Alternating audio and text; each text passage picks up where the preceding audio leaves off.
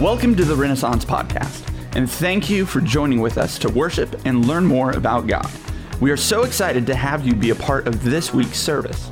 For more podcasts and services from past weeks, or to join us online on Sunday mornings, check out the Church at Home page at rendecatur.org. Now, enjoy the message.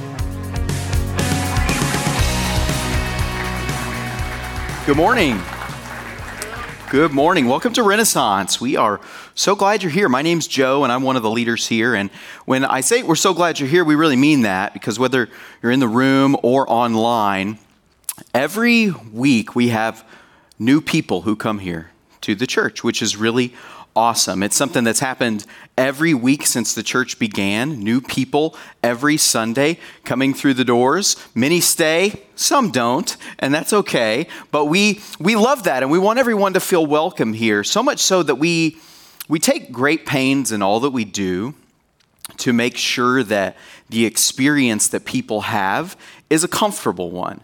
And now when I say that, that might bristle with some of us, because sometimes we think, well, if I'm going to meet with God and he's going to confront me about some of my issues, then shouldn't I be uncomfortable? Yeah, that's actually the point. What we hope in making it comfortable for all of us and maybe even kind of cool. Not that being cool is the point, but it is cool. I mean, we got Jesus on guitar. Right? Did you see him? He's here today. But we want to make it cool because we want to make it comfortable and fun, because here's the point, like the gospel is offensive enough. The gospel offends us enough. The good news of Jesus, and that might seem like a strange statement, that the good news is offensive to us.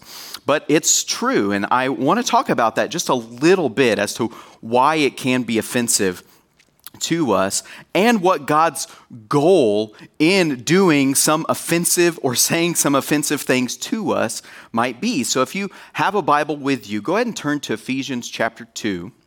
If you don't have a Bible with you, that's okay. We'll put the words up on the screen. You can read along that way. And if you don't have a Bible with you because you don't own a Bible, we want you to have one. And so before you leave today, out this garage door that will slide open here, there'll be someone at the information table who will get a Bible into your hand. So if you don't have a Bible because you don't own one, we have one for you that you can take home with you. But in Ephesians chapter 2, verses 8, 9, and 10, we get a picture of why this good news of Jesus, this message that God sent his Son to the earth to take on our sins, to then die for our sins, and to raise from the dead so that we could live a victorious life through Jesus. This message can be offensive, and here are some of the reasons why. In verse 8 it says, "For by grace," or God's relentless kindness towards us, his intentional moving towards us when we wanted nothing to do with him, "by grace you have been saved through faith." That's an offensive statement in itself, because it assumes that I need saved from something. It assumes I need rescued. It assumes I need help. Now, some of us, maybe if you're like me, you don't like help with things. You like to do things on your own. You like to do it yourself. Well, the Bible tells us that when it comes to our salvation, we have nothing to do with that.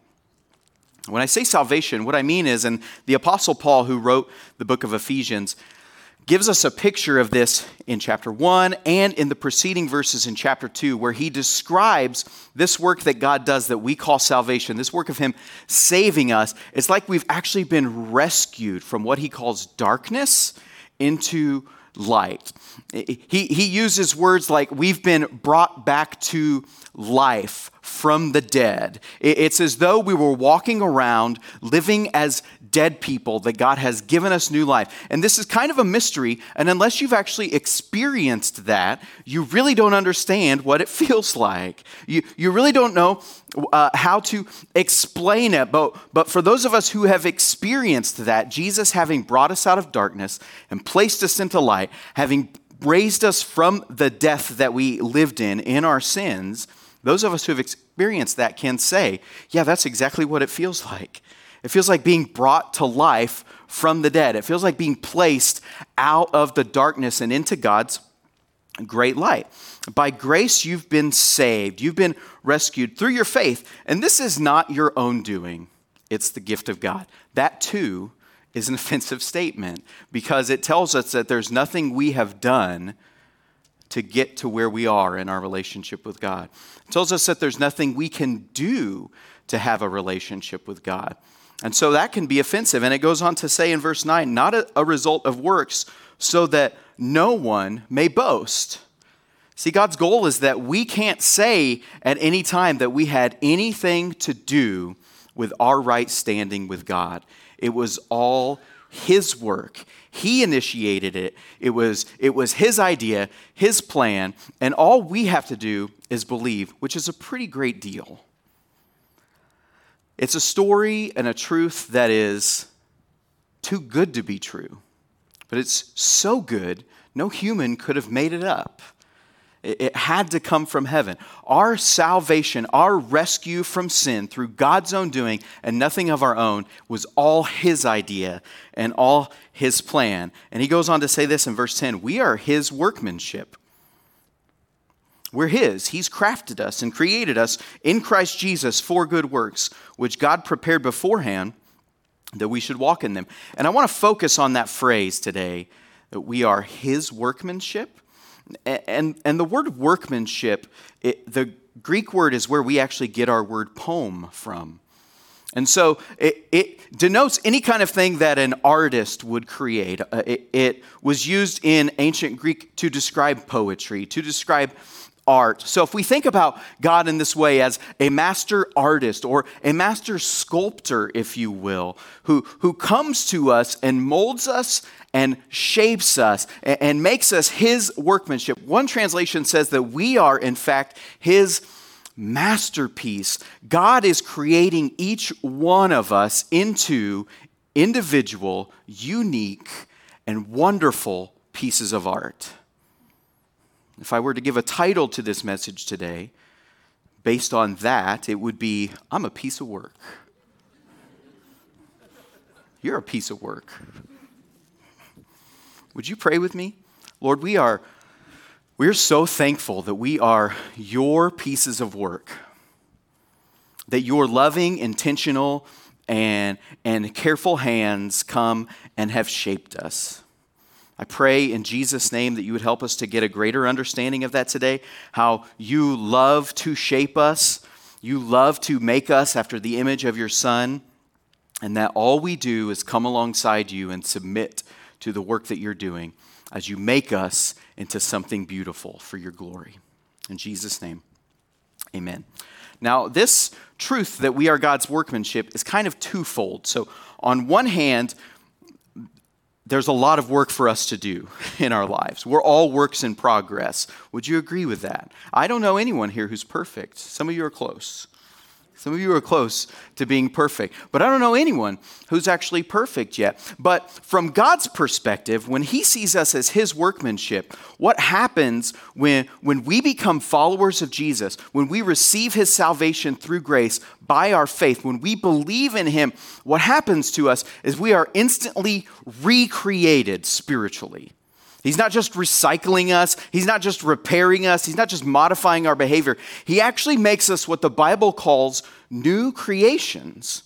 Jesus described this to a religious leader in his day as an experience that he called being born again. Have you heard that phrase before? That's what happens to us. It's like we are literally remade on the inside. So from God's perspective, when He looks at us, He sees a complete and perfect and recreated masterpiece who is in His Son Jesus. Multiple times in chapter 1 and chapter 2 of the book of Ephesians, the Apostle Paul writes that we are in Christ. What he's saying is this, is that since we're in Jesus, we're in Christ, everything that is true about Jesus, that He is the righteous one, that He is God's beloved Son, that He is holy, everything that's true of Him because we're in Him is true of us. Not because we are those things, but because He is, and God places us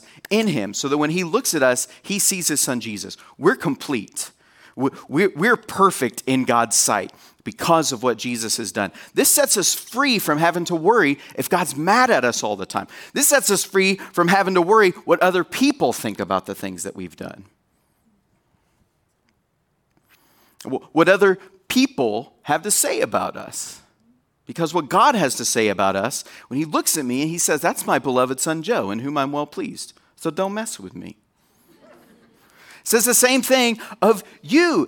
We're his beloved in whom he's well pleased because he looks at us through the lens of his perfect and holy and righteous son, Jesus. So we are already his masterpiece. Now, that's from his perspective. From our perspective, it's a little bit different. When we look in the mirror every day, I don't know about you, maybe I'm the only one. Maybe I'm the only one who will look in the mirror and see things about myself that I'm like, I wish this would change. I wish I could grow a little bit in this area. I wish I was a little bit different. Oh, I wish I hadn't done that. I wish I didn't have to ask for forgiveness so much. Can you relate to that? From our perspective, that's how it is. From God's perspective, we're clean, we're free, we're completely his. From our perspective, there's a whole lot of work to do. And he's still working on us. But we're his workmanship. So what that means is he's the one who comes along and molds us and shapes us like a wonderful sculptor, like a master artist creating us after a vision that he has for our lives. Now, I wish that when we got saved, when we became followers of Jesus, we were just instantly made perfect. Wouldn't that be awesome? We just didn't have to struggle with our failures. Or we didn't have to struggle with sins. We were just perfect right away. But God doesn't do that to us, and that makes me a little upset. And I wonder sometimes, God, why wouldn't you just make us perfect? If that's your goal for us eventually in heaven, why wouldn't you do that? And I have some theories as to why God doesn't just make us instantly perfect. And I want to share those theories. I don't get these from the Bible, so just know that I didn't take these theories from the Bible. They're just my ideas. You can believe them if you want to or not.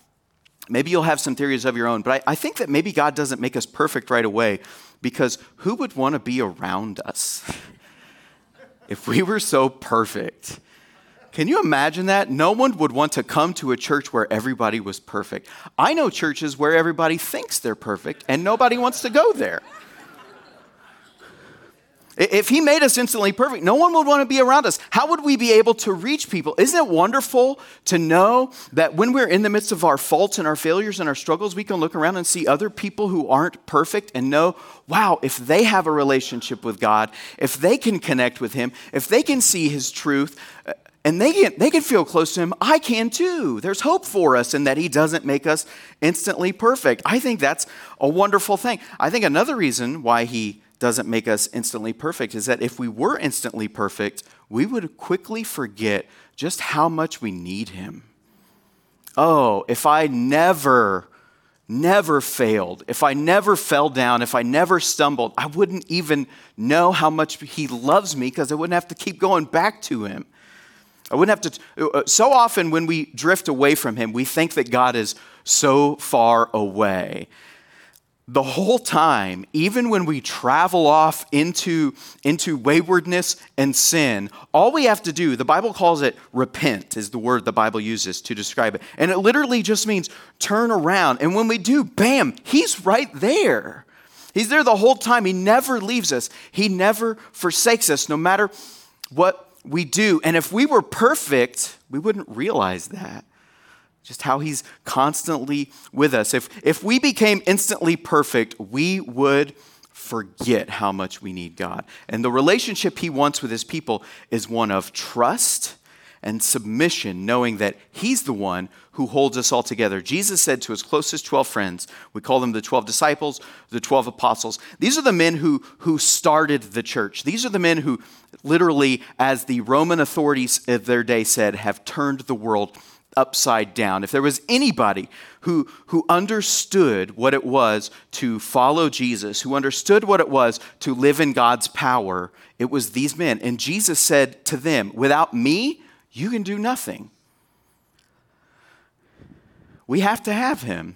I think that's why he doesn't make us perfect right away, because he wants us to remember that we need him. And so what do we do with all of this as we kind of struggle through our life wondering, like, well, how am I going to become more like your son Jesus? Well, all we can do is submit to his work and realize that he's consistently and continually using the circumstances of life, sometimes other people, to shape and mold us after his image. And because we're works in progress, sometimes the work that he's doing is a little bit difficult. When a sculptor is crafting a piece of art, whether it's from stone or from wood, they have to carve pieces away. They have to chisel pieces away. Sometimes when God works on us as the master artist or sculptor that he is, he's cutting things away and he's chiseling things away. And it can feel like a loss, and it can be painful, quite frankly, sometimes. And many times when things like this are happening, we give a whole lot of credit to the devil. We give a whole lot of credit to Satan. When trouble comes our way, many times the first thing that we'll do is say, Satan is attacking me, which could be true because the Bible tells us there's an enemy of our souls. His name is Satan, which literally means he's our adversary, the one who accuses us before God, the one who categorizes us and says that we're not God's masterpieces. He wants to lie to us. And when we believe those lies, he can't attack us. But we give him an awful lot of credit because the Bible would also tell us that what happened when Jesus died on the cross, if you can imagine this, Jesus is being nailed to the cross and Satan doesn't know the end of the story yet. So he sees the Son of God being nailed to the cross and he's probably rejoicing. In fact, I can imagine all of hell rejoicing that God's Son has been killed, because the demons, the Bible would tell us, knew who Jesus was. They realized that he was God's son. And so when they see him get killed, they throw the biggest party you can ever imagine. They believe that they've won. And we know the story. We celebrated it a few weeks ago on that first Easter Sunday, just 3 days later after they'd laid Jesus in the tomb and sealed it with a heavy stone. Somehow, miraculously, that stone was rolled away and the dead body of Jesus came back to life and walked out of the grave. And when he walked out of the grave, not only did he say, I'm victorious over sin, but he said, I'm victorious over Satan as well. And so while there is an enemy of our souls, he truly has no power over us because Jesus defeated him when he came back to life. So we give the devil an awful lot of credit when sometimes what's happening to us is maybe God is just molding us, carving us, sculpting us. Sometimes when an artist is at work, what they'll do is they will add pieces to their work, maybe a piece of clay. Maybe they're painting something and they're adding colors to it. And sometimes God will have to add things to our lives. And it might feel like pressure. It might feel like difficulty. It might feel like he's adding things that we never wanted. Have you ever prayed for God to give you patience? And then all of a sudden he adds things in your life that test your patience. We want the instant quick fix, but God is all about the tender, loving, intentional work that happens over time. Many times in the process of crafting a work of art, the room, the studio that this occurs in gets messy. There's wood shavings or pieces of stone, paint all over the place. I say of here at Renaissance that the cutting room floor here is just full of good ideas. All of them mine.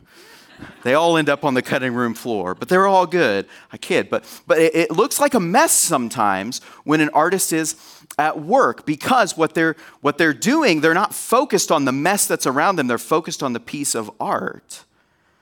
And it gets a little messy sometimes. And that's sometimes what our lives look like. As God is molding us, shaping us, sculpting us, it looks a little messy. My favorite food, we're going to take a far left turn here, but we're talking about art, so of course I would bring up food. My favorite food is gravy. Now, if we are friends, you know this. If you don't know that, we're probably not friends, and now you do. And now that we're friends, bring me gravy. It is my favorite food. Any kind of gravy, brown gravy, white gravy. I love sausage gravy. My mom makes this incredible sausage gravy with big, thick chunks of sausages in it and chunks of black pepper, and it's just a heart attack in a bowl. But it's amazing, and I'll put that stuff on anything, fried chicken, mashed potatoes, a biscuit, ice cream. It goes on anything. I'll put it in a bowl and just eat it by itself. I love the gravy so much, and I remember the first time that I was going to make gravy myself. And those of you who have made gravy just sighed deeply.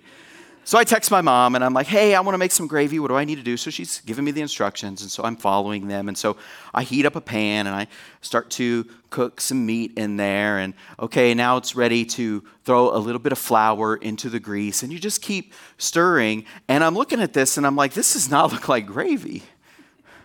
This actually looks... Well, I won't go there, but it doesn't look like gravy. So now you add just a little bit of milk. Okay, I could see how maybe the milk could make a difference. Is this how they make cottage cheese? And you just keep stirring and keep adding flour and keep adding milk and you keep stirring, and before too long you're like, I've wasted all of this flour and milk, and I'm wasting time, and my arm is tired from all the stirring that I'm doing. This is disgusting. I'm going to have to throw this food out, and then all of a sudden, gravy. And I don't know what happens if there's like some sort of chemical change that occurs as you're doing it. The Bible talks about how the people believed there was a pool where an angel came down and touched his foot in the pool. And if you got in the pool after that, you got healed. I don't know if there's like a gravy angel who comes and dips his foot in the pan, and then all of a sudden you have gravy, but that's just what it is. It's just like all of a sudden, all of this disgusting mess that I've wasted time and I've wasted resources on, and it seems like we're going to have to throw it out. This is all worthless. And then all of a sudden, something beautiful comes out of it. Our lives are like that. So often we look at our life and we're like, this is such a mess, such a waste. I've wasted time and resources, and we're going to have to throw it all away, and it's all worthless. And we didn't realize God's just making gravy, baby. Just let him keep stirring and doing what he wants to do, because he is making something beautiful out of us. But we resist it sometimes. We resist it because we don't like the way it looks, and so we want to give up. We want to say, I'm not going any further. I'm not going to let you continue to do this, Lord, because it's too hard. Or we blame the devil, or we blame other people.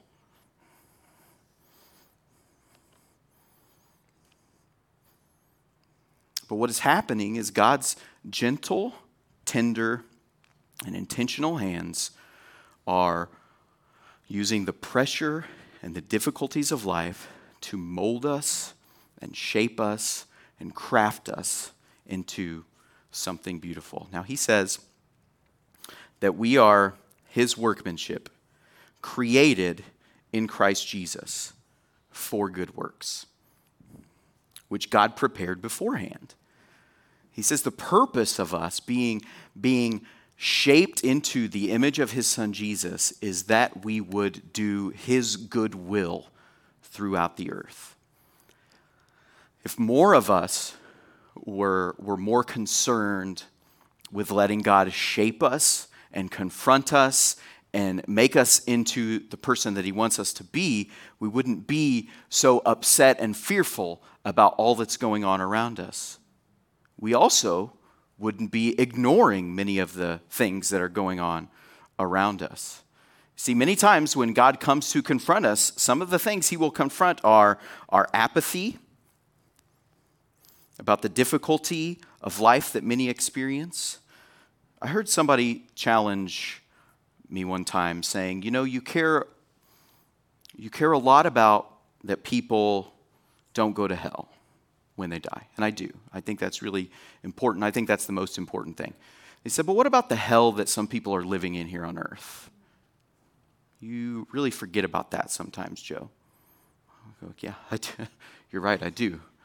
I do. So maybe God would confront some of us about those sorts of things. Maybe he would confront us about the fear that we live in, about what's going to happen tomorrow, what's going to happen to our family, what's going to happen to our country. We can't live in fear over those things. Maybe he would confront us over these things, because when he comes to make us new, he wants to mold us and shape us into people who will do his good works on the earth. And he says that God prepared beforehand. Before we even got saved, it was his idea. But really, that's not even far enough back. It's before we were born. And that's not even far enough back. We have to go back to before God said, "Let there be light." You and I were ideas in his heart. He had a vision for each one of us, that we would become like his son Jesus, who the Bible says went around doing good to everyone that he met. And so what do we do with that information? Because it is a little challenging and scary to consider that maybe the things that God is using, maybe the things occurring in my life, God is actually using them to shape me into the image of his son, which means I'm coming up short in some ways, which means I probably need to change my thinking, which means I might even need to change some of my behaviors. Sometimes he'll even confront us about sins that we're committing and we're ignoring and letting go. Sometimes he'll confront us about the way that we treat those around us.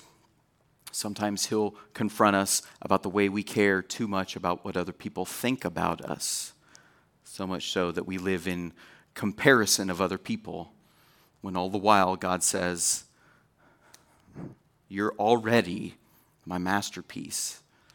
Let's act like it. Let's act like it." I watched a video this week of some guys who put on a skit about this passage. And it was kind of funny, a lot of cheesy, but kind of funny. And there's one point where the guy says to the other one, the guy who's pretending to be God, and he's chiseling away at the man who is God's workmanship. The guy who's pretending to be God, he says, "You're good, so go be good." We're good. That's who he's made us to be. He's already renewed us into the image of his son, Jesus. And so now he says, just go live that out. Just go do that. Just go be that. So today, if I were to have a hope for us that we would walk away with something that could encourage us, it would be a couple things. One, to realize that we're all unique pieces of art in progress. Because we're all unique and in progress, this means that only God gets to determine our path of growth.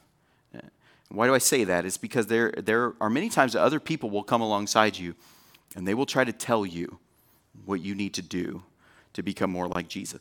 And sometimes this is helpful, and sometimes this is necessary. Sometimes God actually sends us those people. Most of the time, if God has sent us those people, those are already people that we trust. Those are already people that we realize they have a degree of, maybe they're a peer, or they have a degree of mentorship in our lives. In one way or another, they're already someone that we trust. That's usually how that works. But there will be people that you don't know that well who will come along and try to mold you and shape you after their image. Because so often what happens is when we get saved, when we become a follower of Jesus, when we change in many ways, we think instantly, oh, well, this is what happens when you become a Christian. This is why so many groups of Christians have so many difficult standards to live up to. It's like, well, when Grandpa became a Christian, he stopped going to movies. He stopped playing cards. And if you play cards, that leads to going to movies. If you go to movies, that leads to dancing. And if you dance, you will have sex before marriage. And that leads to drinking, and that's the worst.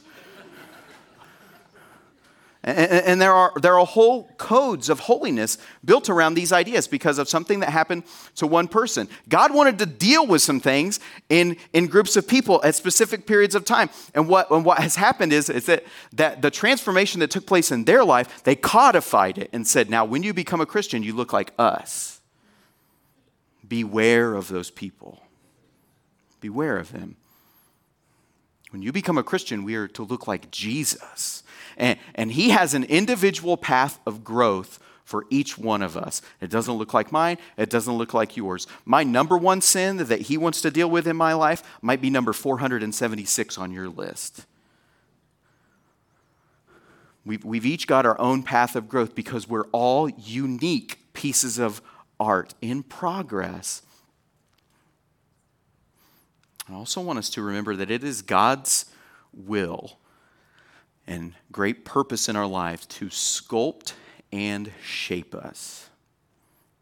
And so what this can do is to help us to have patience with life circumstances when they come our way.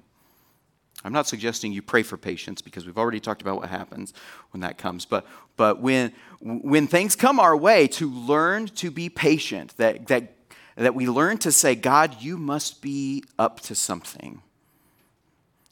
God, you must be doing something good in my life. Because the Bible would tells us that for those who love God and are called according to his purpose, that he works all things together for our good. It doesn't mean that all things that happen to us will be good. It means that he has a good purpose behind all of the things that happen to us. So when we realize that and understand it, we can have patience with life and even, as the Bible would say, give thanks in every circumstance. There are a lot of things that I've gone through that I sure am not thankful for. Driving in busy traffic, I'm not thankful for. Dealing with difficult people, I'm not thankful for. In every circumstance, the Bible says to give thanks. And when we realize that God has a great purpose in all of our lives, that we can actually give thanks for that. As I finish up today, in just a few moments, the band is going to return. And what they'll do is they'll sing another song to lead us into a few more moments of worship. And what that time is set apart for is for us to reflect. Maybe on the things that I said today, hopefully on the things that the Holy Spirit has been speaking to you as I've been speaking. My hope is always that as I'm speaking, somehow he'll use my words to communicate a message to you that will help to mold and shape. And so when the band returns and does that, we'll have time to consider and pray and worship and thank. And I would like for us to do two things. I would like for us to ask God, how are you shaping me? What are you using to shape me? That we would ask God, well, what are those things that he's brought into our lives? What are those things that he's taking away? What is he doing to shape me? Maybe we can even focus on a particular circumstance that we just can't let go of. You know that thing that's just gnawing at you? You think about it when you go to sleep. It's on your mind when you wake up. It's bothering you so much and you don't even want to admit what kind of a problem it really is to you. So you haven't even talked to anybody about it. Well, he knows about it. And maybe our mind would go to that thing and we would say, God, is this you using this thing to make me look more like your son Jesus? And secondarily, that we would pray and ask God to help us submit to his will, that we wouldn't fight against him, that we wouldn't run away, and that we wouldn't give up, but that we would say, Lord, if this is what you're wanting to do, I'm going to let you do it. Would you pray with me? Lord, would you show us the things you're using to shape us into the work of art that you've created us to be? Would you show us the things that you're adding to and taking away from us so that we might be more submissive to your work and your will in our lives? Lord, would you help us to be more submissive to your will? Would you help us not to run away from you? Would you help us to lean in when you're speaking to us, when you're sculpting our lives? Would you help us to say, Lord, whatever you want to do, my life is in your hands. You do whatever you want to, Lord, with my life. Lord, we thank you that your work in us, even though it can be painful, it's intentional, and it's loving, and it's careful, and it's tender. And we submit to you and say, Lord, not my will, but your will be done. We love you, Lord. In Jesus' name, amen. Thanks for joining with us today. We would love to pray for you and make a connection with you. So please check out the Church at Home page at rendicator.org. Here you can ask questions, request prayer, find past messages and podcasts, or support Renaissance through online giving. We can't wait to hear from you.